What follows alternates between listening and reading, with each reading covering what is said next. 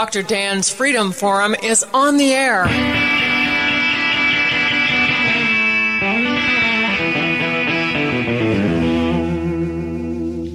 Never send to know for whom the bell tolls. It tolls for thee. Dr. Dan's Freedom Forum is a call to arms for those American patriots who, in the tradition of our founding fathers, will stand up now to defend the Constitution and the liberties that it guarantees to each citizen, to each of us. That is our mission, to explain in a clear and concise manner the direct effect of each issue on the individual, on you personally, not some anonymous being in a distant place, and to define in no uncertain terms the consequences of inaction. Let the battle begin. Welcome to Dr. Dan's Freedom Forum. This is Dr. Dan. Freedom Forum Radio is for you, faithful listeners, no matter who you voted for or what political party you belong to. Dr. Dan's Freedom Forum is not about politics. It's about principle. It's not about candidates. It's about conscience and the Constitution. Like the name implies, this is a program about freedom, individual freedom, your freedom, where it comes from, what it means to you, and most importantly, how to hang on to it. You're listening to part 3 of Dr. Dan's interview right here on Freedom Forum Radio with Jim Satilli. We pick up right now where we left off last week. Well, and that's for the basic fact that criminals want soft targets when they have a choice. Yeah. You know, in the 60s, when I was a street cop, crime was out of control in New York City. There was 2,500 homicides just in New York City. There was all kinds of crime. You know, I mean, I had 11 medals in 11 years. Not because I'm that good, but I'm surrounded by crime. Now, it wasn't really Giuliani that changed all that. I'll tell you what caused the drop in crime. And I'll tell you that in the 60s, you couldn't even get to a phone to call the cops. There was no 911.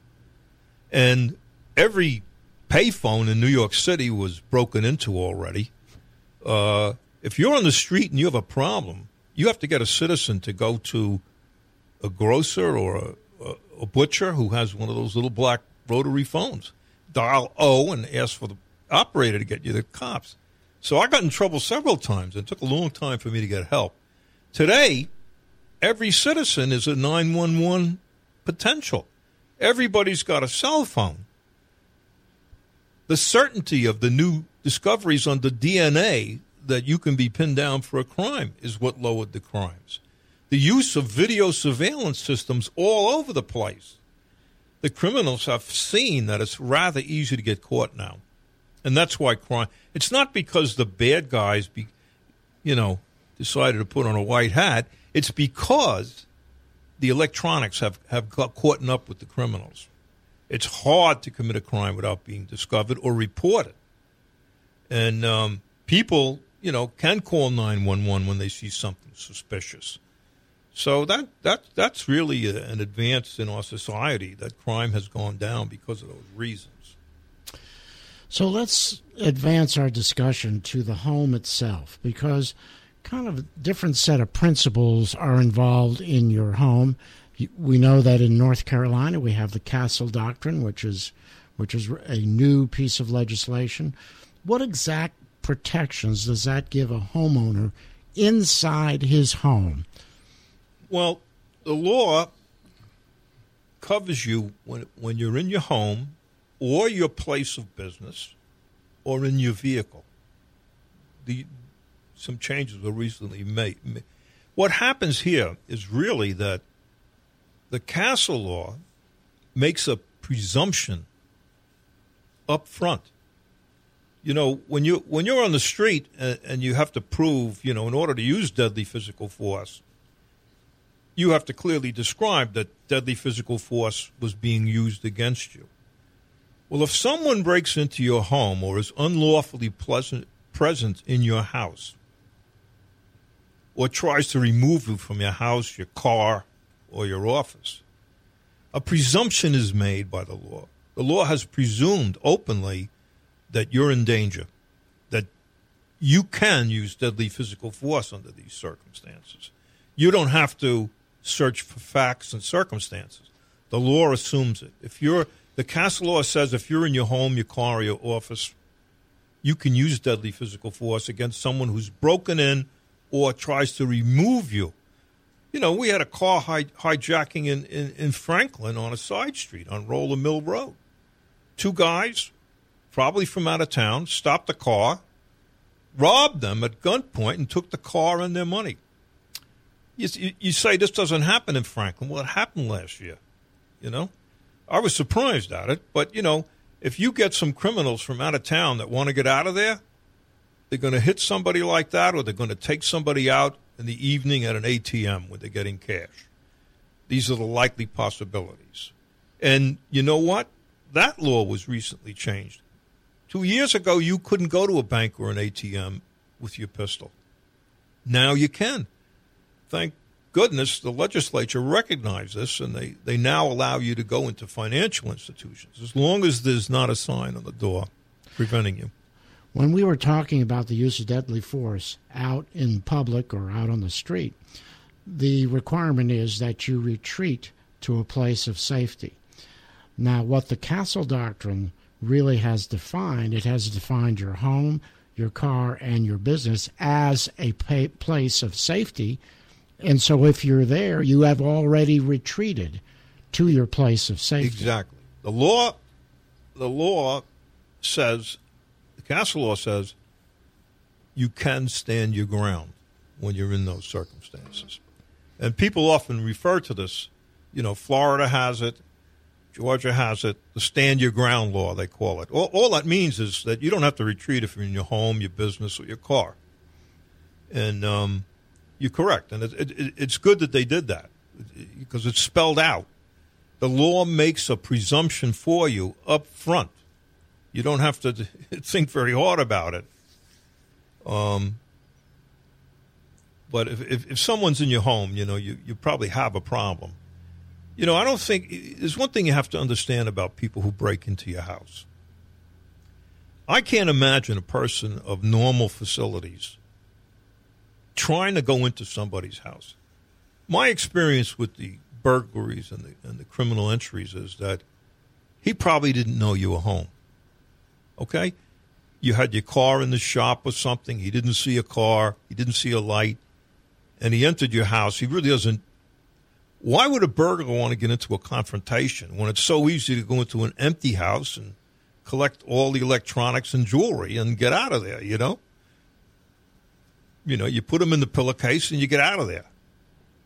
Watch out for guys carrying pillowcases. But I think that you have to understand one thing about people who might be found in your home. How did they get brave enough to do this? And the answer is very clear: drugs.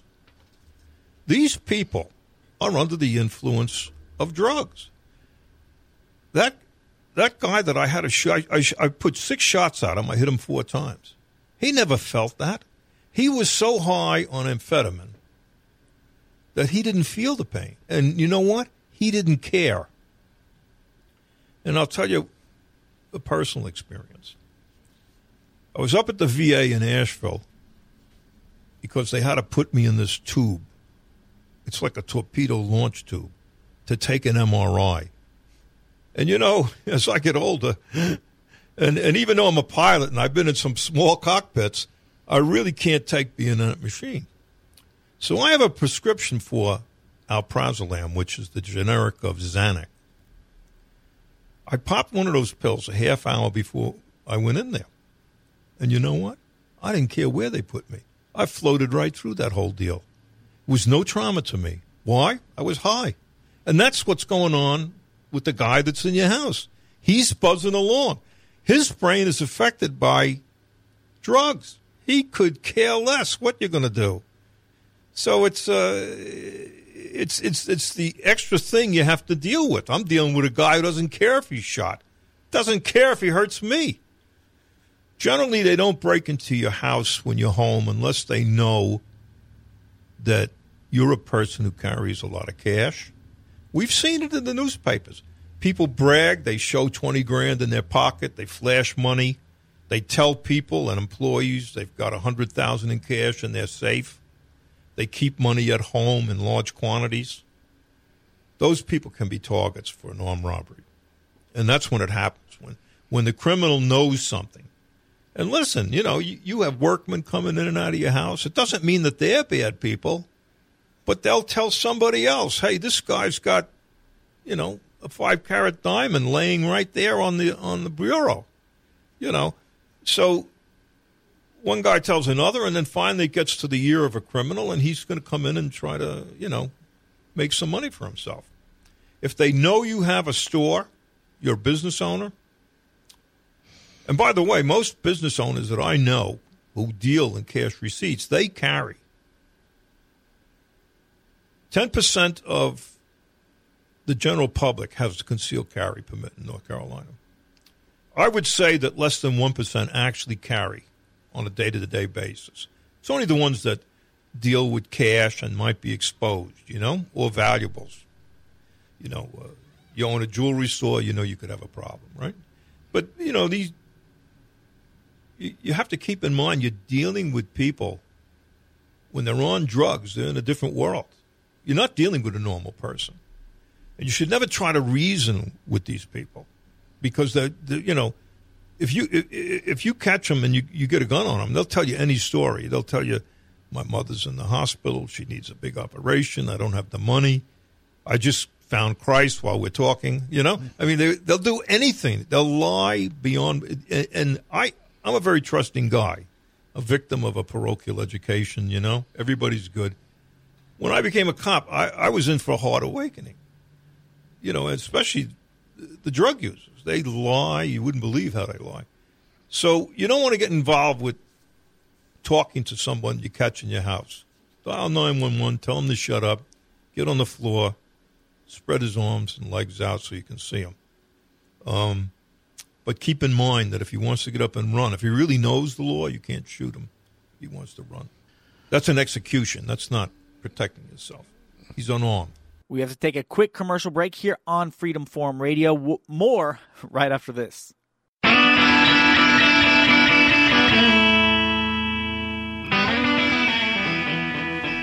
If someone is in your house, okay, and you don't know who he is, okay, then you really have the right to presume that he's up to no good.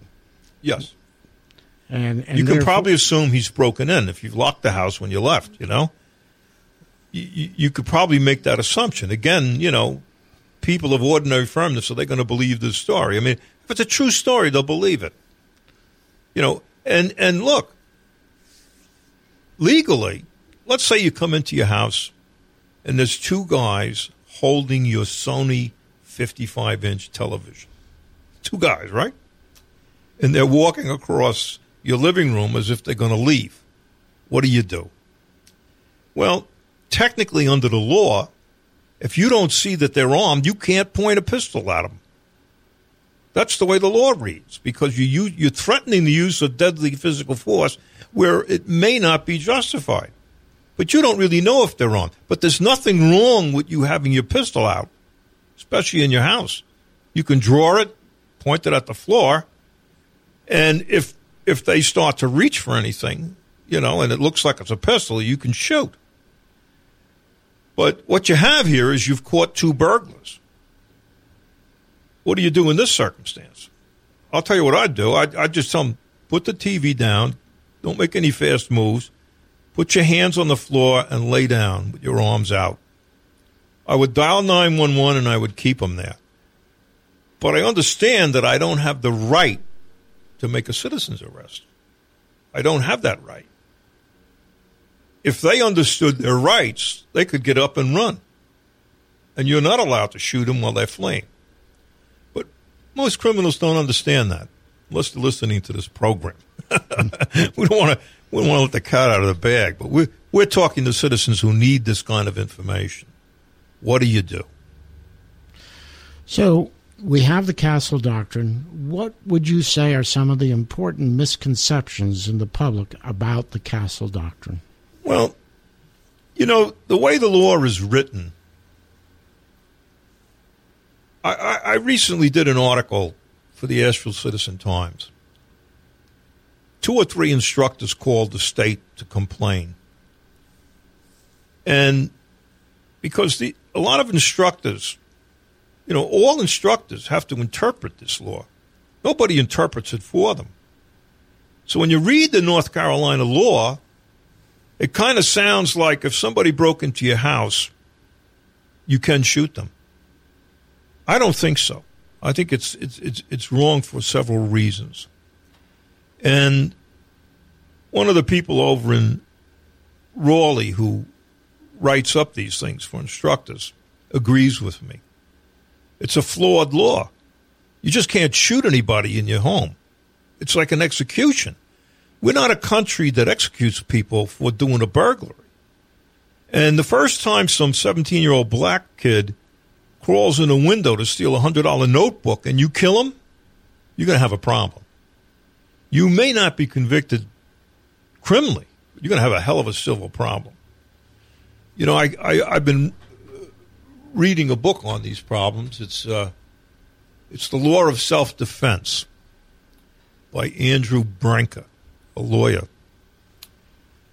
And it's really discouraging to read it because so many people lost their homes, their farms, their ranches to pay attorneys because they got involved in a civil case where they shot somebody. It's unbelievable, and it's complicated. It's not simple. So I know that when you're carrying those 14 rounds around, you want to know where they're going and what they're going to do and how much it's going to cost you in lawyers to explain your way out of this. You don't want to be a cowboy out there. You just want to do enough to protect yourself. And Castle law is a good law. It's a good thing we have it. It's a good thing they just recently updated it to include your car. And it's a good thing it makes that assumption because things can get confusing. Most of these incidents, you have to understand that the average gunfight is from 10 feet, statistically. It's in poor lighting conditions. 85% of the time, it's poor lighting conditions. Okay? I mean, I went into a building on a day tour. I think there was one bulb for the whole 5 floors. I was in a dark room. There was no lights. And I got a guy cutting up people, and he comes charging over the bed at me. And, I got about a half a second to decide what to do. And I unloaded my gun. I fired everything I had. And I hit the guy for it. But he's high on drugs. He doesn't care. You got to understand that. You're not dealing with a normal person, That's all the time we have today on Freedom Forum Radio. Tune in next week for the conclusion of this interview with Jim Satili right here on Freedom Forum Radio. And that concludes another episode of Dr. Dan's Freedom Forum. Join the battle on our website, www.drdansfreedomforum.com. The right to own private property that cannot be arbitrarily confiscated by the government is the moral right and constitutional basis for individual freedom. On me the mischief. On me the wind. On me the hoodoo. Let that guitar sing. On me the Choctaw. On me original sin. Railroad steel. Call me the Mojo Man. And call them muddy waters. And people, I just love to hear that old man sing.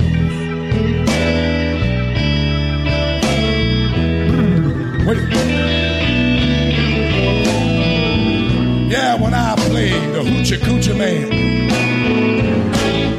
I get joy in everything.